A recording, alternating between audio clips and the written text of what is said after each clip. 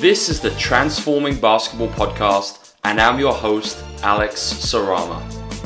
This is the podcast where we help coaches and practitioners change the way we think about basketball performance. Our goal is to create the ultimate resource to help make sense of how contemporary skill acquisition ideas can be applied within the basketball world.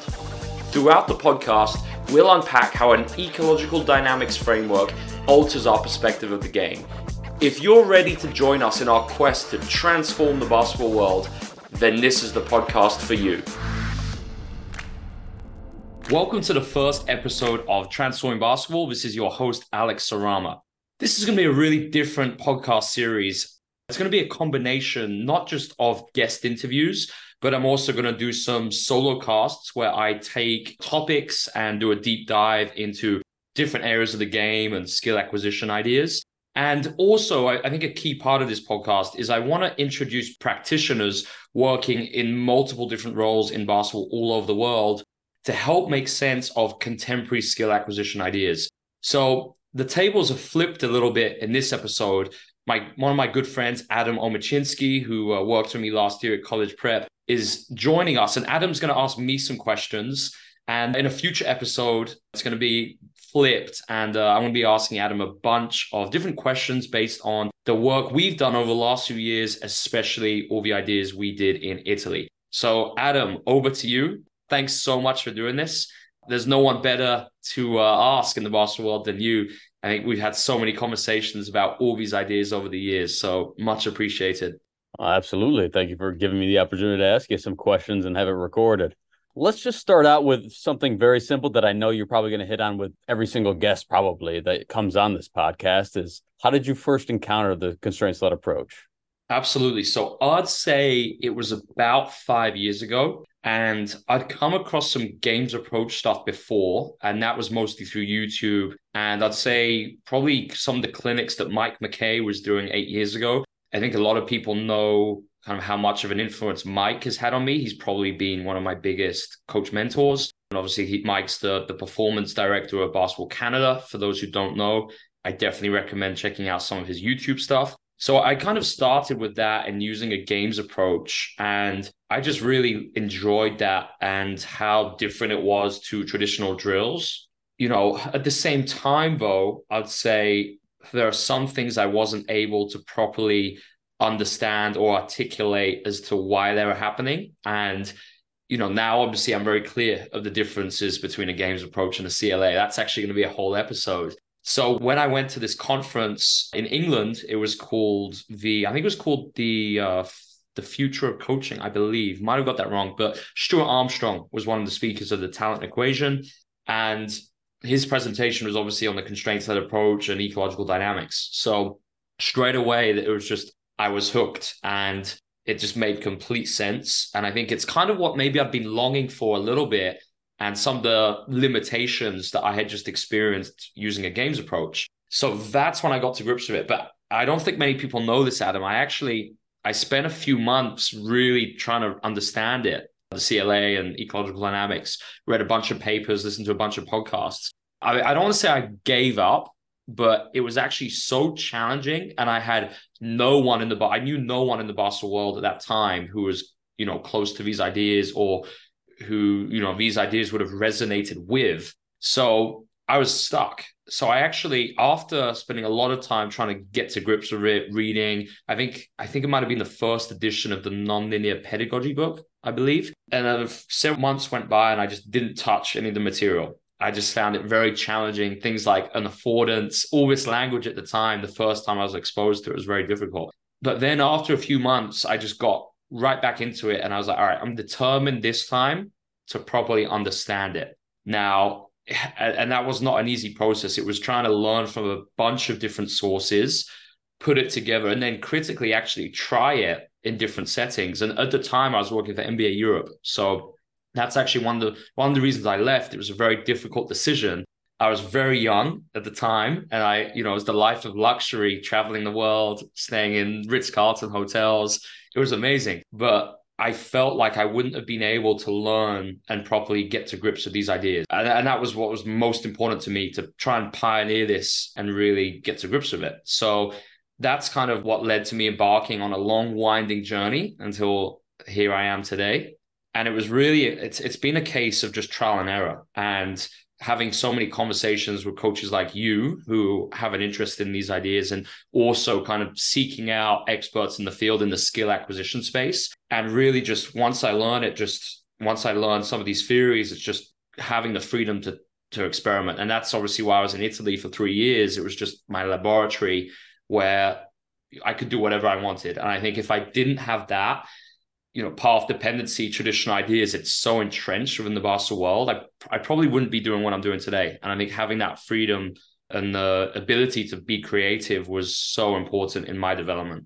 Wow, that's plenty to work with there for my follow-up question. But something that really stood out to me, and no, I didn't really recall you ever mentioning that previously in our conversations, that there was a stretch there where you just put it away and you just couldn't do it. Can you tell me a little bit more about that stretch? Like, what was going on? I understand the difficulty because I think anybody who at least that embarked on this journey the way we have, where we didn't have a lot of these resources and we were making these interpretations. What eventually made you like decide, all right, I have to look at this more. I have to look at this more. I think it was just, I've always been a curious person, and I've always enjoyed, even like I was reading kind of like personal development books from like 13 years old. So I've always been interested in growing and just in the intellectual side of learning something new. I think that just really appealed to me. And I think just it made me more determined to get it. The fact I didn't get it the first time and it didn't come easy. And I think the reason I didn't get it was because maybe there was some games approach content being shared at the time. I wouldn't say much of it. It was still quite rare. So obviously the CLA was even rarer.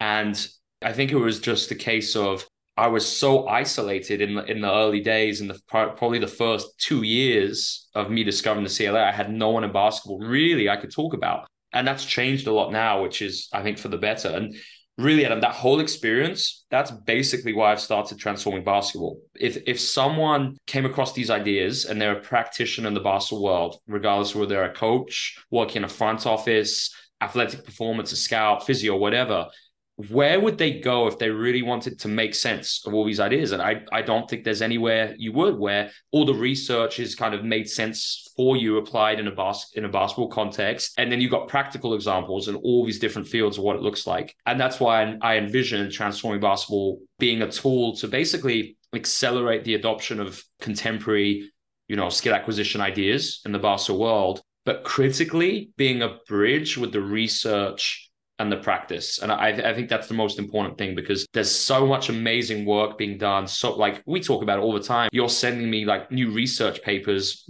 virtually every week. And it's almost like we can't keep up. So the key thing though is how do we apply it? And that's kind of what I want to be here to help people understand.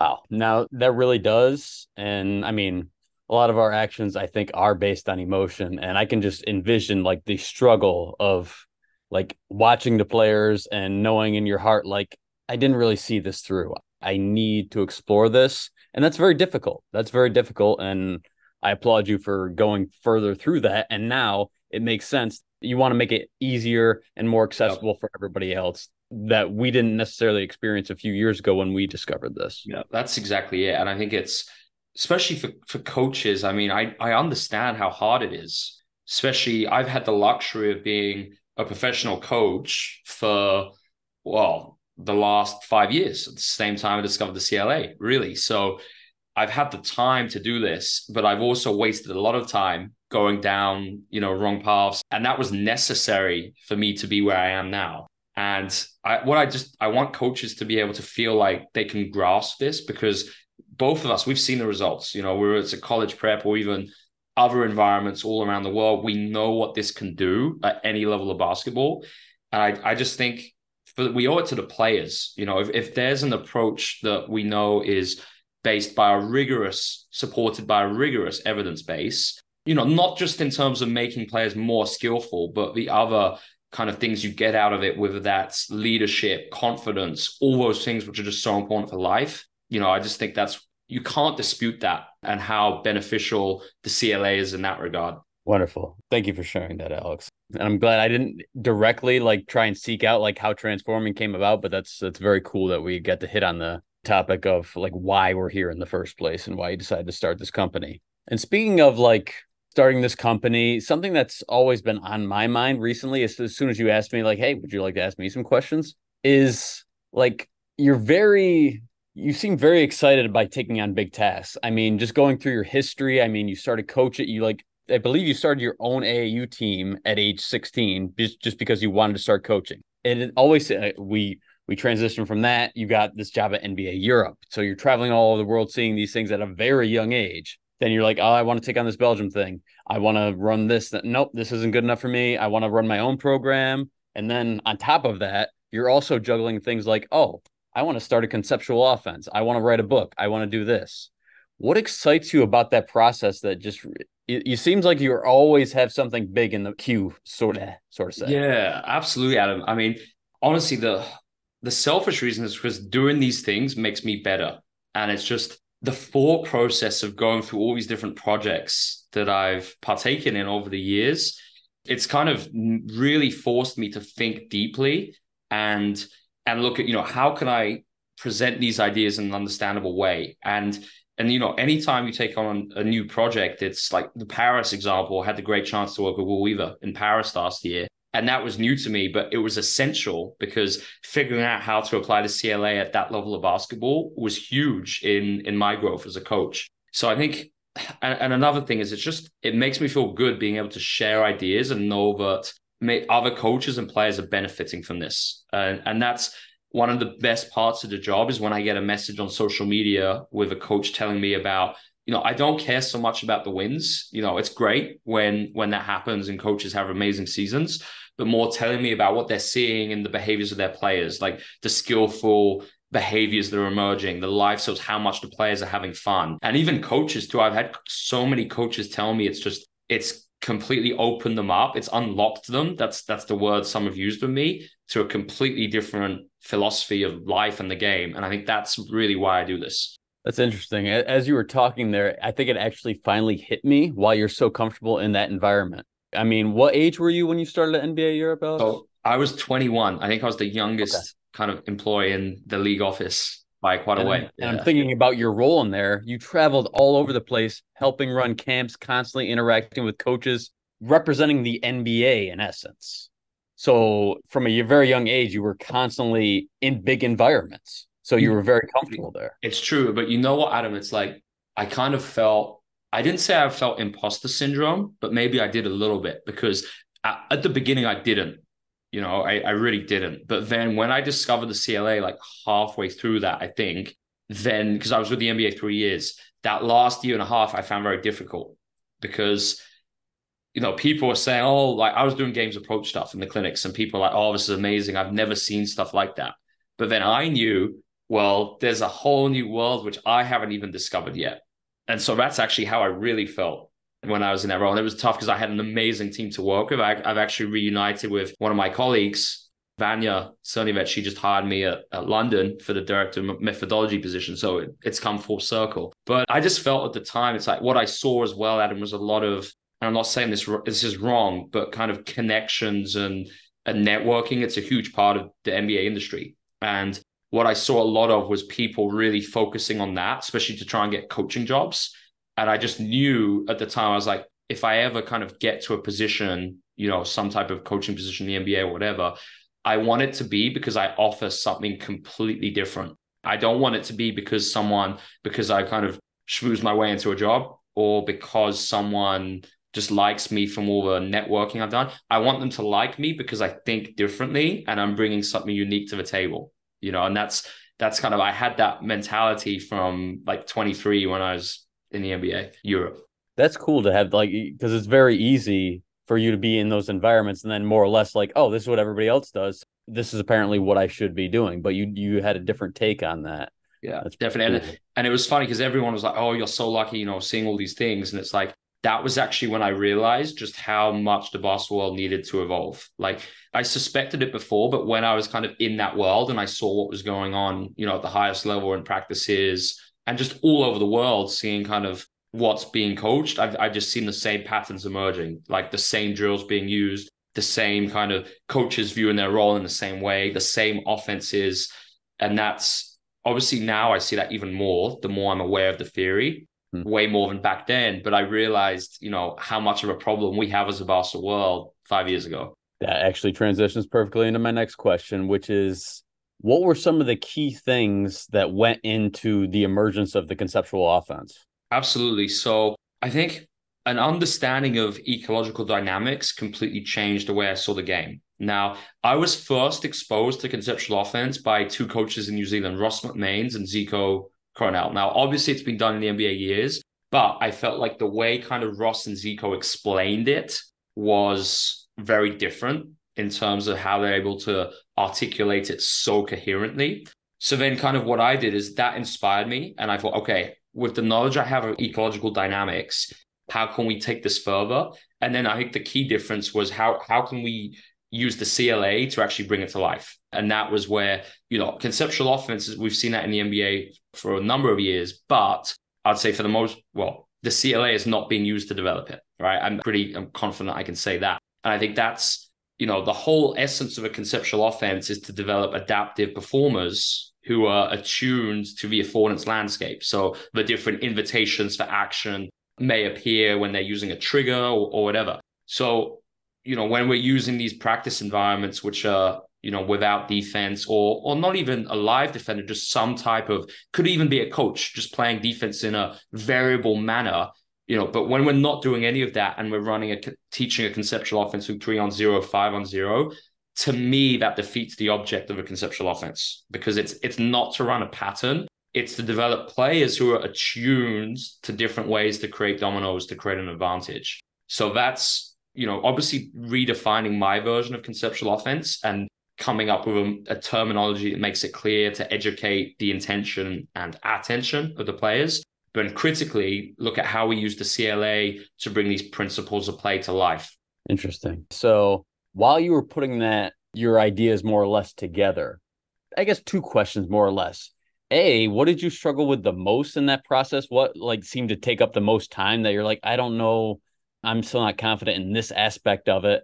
And how did you decide I'm good. I'm good with this. I can put this out there. Yeah. So I think the light bulb moment for me was when I first understood how to properly design activities. And I'm not saying this in spite or anything. I want to really make that clear. I think a lot of coaches right now think they know a CLA, but really it's a games approach. And I see a lot of talk about small-sided games and playing loads of different small-sided games, but that's not it, right? It's, why are we using activity? What's the intention of doing this? Like, what principles of play do we want to develop?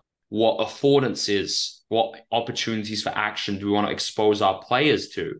What kind of movements, how do we want to kind of develop dexterity and movement, get them moving in different ways? So for me, that's when I first understood how to properly design activities and manipulate constraints. That was it. And it's as opposed to staying on the same small-sided game for 8 minutes, maybe after 3 minutes, we change it, we manipulate a constraint, a different starting location. We start it in a different way. Maybe we introduce a different trigger, a different point system. So many different things we can do. I'll give you a great example on that, Adam, too, because I want Transform It to be as practical as possible. And I want people to leave whatever kind of content they're engaging with, whether it's the podcast, blog, courses, I want them to be able to apply it straight away. So today in a practice, I was watching players run 2-on-2 in a pick and roll. And obviously it was great. I was pleased to see that they were doing that live as opposed to doing a drill and doing that 2-on-0. But what I noticed was they did that same version of the 2-on-2 for 9 minutes, and it was always against a drop, and it was the players were all down the same end of the court. So they weren't getting much repetition, and it was very scripted. So that would be more of a games approach. What we could have done with the CLA, using a CLA effectively, well, firstly, obviously, I'd have both groups of players divided on each basket and constantly moving them between both baskets. Why? Individual constraints. Playing with a 7-foot roll man, maybe versus a fast 7-footer versus a slower 6'8", different skills are going to emerge within that. Then what we did at Prep a lot was our imaginary wall, where coaches make an imaginary wall, players can only play in between that. So within what I saw today, they were kind of venturing into unrealistic spacings. And that wouldn't happen in the game. It's not representative. At the same time, there are maybe, the shot clock, there was no shot clock, and score wasn't really being kept. So By using a CLA, it's so specific. And I think some people have confused the CLA for being very generic, but it's the complete opposite. And I think if you just say that, you're not really understanding what the CLA is. So, during our 2-on-2 wall pick and roll, we could have had a variable shot clock, had them play in the space, and critically change the coverage. Even if the goal is to develop proficiency using a drop defensively or punishing on offense, if it's always a drop, it's not that variable and it's not going to be useful because the players know what it is. So we've got to, whether it's mixing in a different trigger sometimes, so they don't actually know when the pick and roll will emerge, or just mixing the coverages up. I think, that's a great example of how we can use the CLA to kind of transform a games approach activity. That's so funny where you took that. I was asking you about like the most difficult aspect of the conceptual offense and like, how did you know it was done?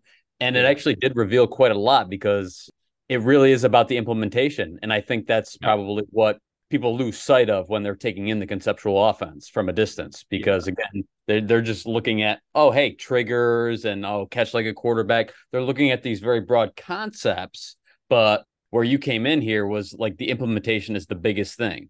It's the biggest thing, Adam. And I think too, I've changed a lot. When I first started, I was very reductionist when it came to coverage solutions. I was almost like a if X, then Y. And now, as you know, I'm the complete opposite to that because it's just not ecological. And we got to appreciate the different coverage solutions will be effective for different players. And the moment will always change. So it's much more principles now. So our coverage solutions are merely principles of play. They're not automatics. I really don't like that phrase automatic. And we don't have, I don't have any automatics in the offense because there's never such thing as an automatic. It always could be slightly different.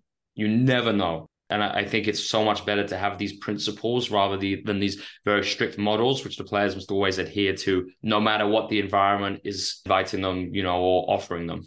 Okay, so just building off that, like, obviously, like, you're interacting with a lot of coaches. And what are, like, the biggest misconceptions either about how you coach the CLA in general, and like how would you go, like, because again, this would probably be very helpful for people. You can just circumvent this question or critiques that you commonly get. Can you address just like the one or two of the most common misconceptions you get on a daily basis? Yeah, so I'd say viewing my activities as creative small-sided games without understanding the wider methodology behind it. So without, coaches see something, they're like, oh, that's cool. We could do that at the end of our practice after we've spent the first 45 minutes doing drills 1-on-0 to develop that. So they think it's something that, you might come to at the end. And that's totally cool. I understand why they think that way. My job is just, I want to just show the alternative and why we don't need to do any of that stuff beforehand. So I'd say that's a key one, Adam, just a misunderstanding of how deep this stuff goes. And that links into my second point, understanding how the CLA can be applied to every part of a basketball organization, regardless of the level. So from your warm-up to how you deliver video to your game coaching, if you have a physio to your athletic performance, and obviously at the higher level, your front office, scouting, sports science, all of that. And I think that to me I think we're a long way from that in the basketball world, because right now we're a long way from the CLA being understood in coaching circles. So I think we have to kind of knock that door down first. And that's what I want to do through transforming. I want the CLA to become the dominant approach in my lifetime. And that's a very kind of ambitious goal, but that's what I'd like to see. But at the same time, I want other people to understand how, if you're a basketball practitioner, whether you're a physio, an athletic performance coach, the CLA is a theoretical framework that you can use in your practices. And I think when we will see organizations who really harness the full benefits of what this is, they'll be going all in every organizational field. So they'll be breaking down these organizational silos, which I see in every program, especially professionally, where each kind of department works so separately. So my vision of the future is the CLA would be a shared theoretical framework. And as opposed to these specialists really kind of being so involved, like digging their own trench even deeper, we have everyone working together, everyone collaborating, and just working a very unified approach. And that's kind of, I don't want to go more into that on this episode, but that's really going to be the focus of everything we're sharing at Transforming over the next 2 years, how you can use this stuff in everything across the program. That's fair. Yeah, I think that probably deserves its own episode because I think, you're right. It does play a very key role. And I mean, I I saw it when I was at college prep with you and how the constraints around you in that environment and the gyms we were using, and that shapes what's possible and what's not possible. It really does. Absolutely. Seeing how I just brought up college prep, I'm curious. You say this at least to me all the time, and I might as well ask it now because I don't like this kind of thing, but I'm kind of forced to here on this podcast. You mentioned like how I've really shaped, really changed your mind about things and really shaped your learning over this past year. Can you just give me a few examples of what's really changed for you? Well, firstly, I think people should know that it's every coach should, I think, have someone like to help them and coach them, regardless of the level that they're coaching at. And for me, just having you to lean on and kind of your role was really to make me better. And that's what I asked you to do, to critique me the whole time. And I think I'd actually like to share some of those conversations we had and kind of the things that I wasn't doing as effectively as I kind of should have been doing. I think that would be interesting for coach. Maybe that can be another episode, Adam. But I think really what we focused on was we said at the start of the year, like whether it was practice planning, helping me with a problem, something I couldn't figure out, helping me understand something within a research paper that maybe I was stuck on, just all those different things, just having you there. So whenever I was stuck on something, I could just text you and you give me some ideas. So for instance, it could be, all right, this player today really struggling, punishing a drop. These were the activities I did. Any ideas on how we could have manipulated this? I found that the optimal challenge, it was a little bit too hard. And then I manipulated constraints that are a bit too easy. So you got any ideas, Adam, on what we could do to kind of figure this out? So just things like that, but very, very specific. And I think too, obviously you were in a kind of part in-person, part remote. So you're there for 6 months and then you had to go home for 3 halfway through because obviously we couldn't get a US visa to be in Italy the whole year. But even, when you were remote, I found just such value in that because you weren't then attached to everything. And you were the feedback you were able to give me was even more useful because obviously you zoomed out. So I would just say, to answer the question now properly, where I was at in September was I was confident for sure with the CLA, but how I finished the season was a completely different level. And the reason why was because of how well I think I grasp the theory now. And hopefully, that might change in 6 months and I'll look back on now and be disappointed with myself. That's how it should be. But just having like the use of the ecological language and then actually understanding what it looked like. People say, why does the theory matter? But I will say from going through that firsthand, when you really understand the theory, it changes everything because you start thinking about these things in practice and it actually changes not just how you see the game and how you're observing performance, whether that's practice or in the game, but then it changes how you think and how you respond in that moment. And that's kind of what you helped me with so much. I think during the year, I think we must have probably gone through about 100 research papers at least. And I think we had the chance to read, apply, and just think. And I think so many programs, Adam, the reason why the basketball is so traditional is because coaches, unfortunately, don't have that time. What we had was a luxury, but that's the whole reason we did it, because we know that's what would have made us better.